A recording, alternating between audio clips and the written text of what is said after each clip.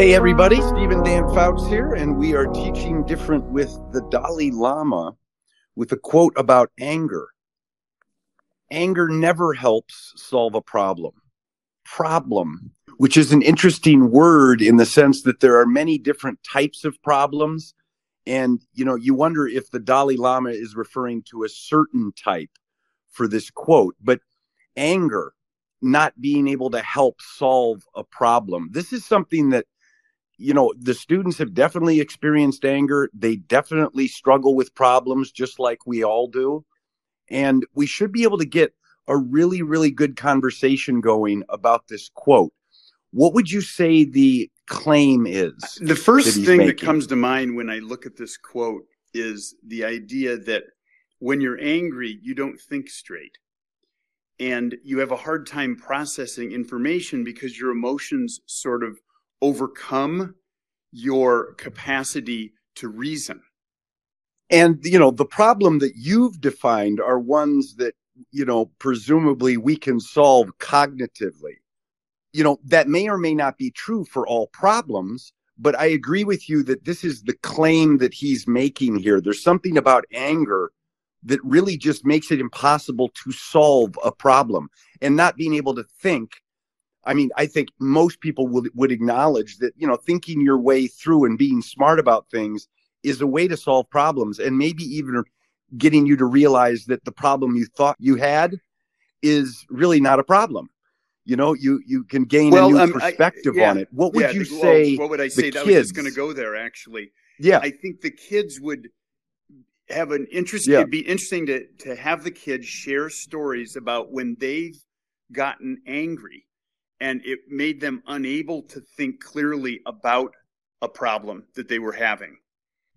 Oh my gosh, any student is going to have a story where they just lost it. And they realized that what they wanted to accomplish was impossible to accomplish because they let their emotions get the best of them. Yeah, we've all gotten angry in situations and ended up regretting it to some extent. I think you're right in that they will have some stories to share with that. And it'll also reveal what types of problems, perhaps, that, maybe are more inclined to make us lose our temper and lose our control and get angry. Yeah. But that'll come out in the stories that they share. Let's push back against this quote and come up with a counterclaim.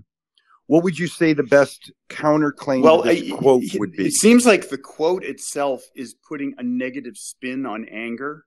But I think to move into the counterclaim, you might want to get into this idea that anger can be a positive thing. It can actually motivate you to solve a problem, depending on what the problem is. Sometimes here's maybe one good example that maybe the kids could weigh in on. Have you ever had an intellectual problem that you were trying to solve for school, let's say, and you got frustrated and angry, and instead of making you less inclined to solve it, it actually motivated you to solve that math problem. It got you to think creatively because you were so darn frustrated that in a weird way, anger made you smarter. Well, it's like I think of it as the seed of perseverance. In order to overcome something, you have to get angry maybe a little bit, either at yourself or the problem itself.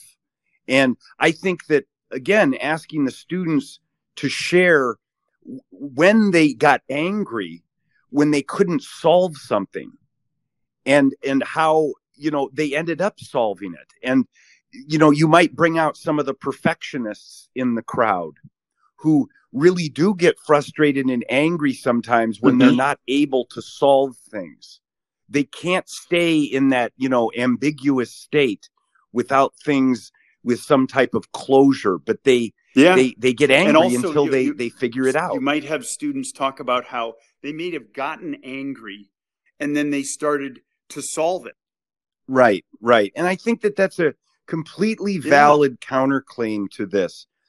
And again, I guess it would matter as to what type of anger we're talking about. You can have anger that is more controlled than some types of anger, but also it's going to be the problem that's going to, I think, be the context and be the situation where you're going to get the students to react differently. Should you ever use anger to solve problems? Okay, an answer to that question will give the students an opportunity to really define how they feel about anger as an emotion and how it can be used to either help out a situation or make a situation worse. And I like that it starts with should. It's asking students to become more self-aware about their use of anger to solve problems. It's an ethical issue. Yes, absolutely.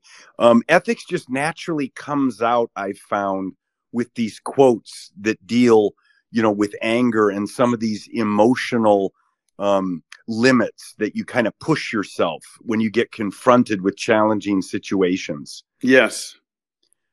Hope you enjoyed Dalai Lama this week. Make sure you make it to teachdifferent.com. Sign up for our weekly 3-step Think Alouds. You'll get a conversation every week you can try with students. And check out the Teach Different Society. We've got conversations building in there. We have a couple more on anger as well. So, you might really like this Dalai Lama one, and you can compare it to some other conversations and, really get the students more conscious of anger and its potential to either have a positive effect or a negative effect on their life. Thanks so much for joining us. We will see you soon. All right, take care.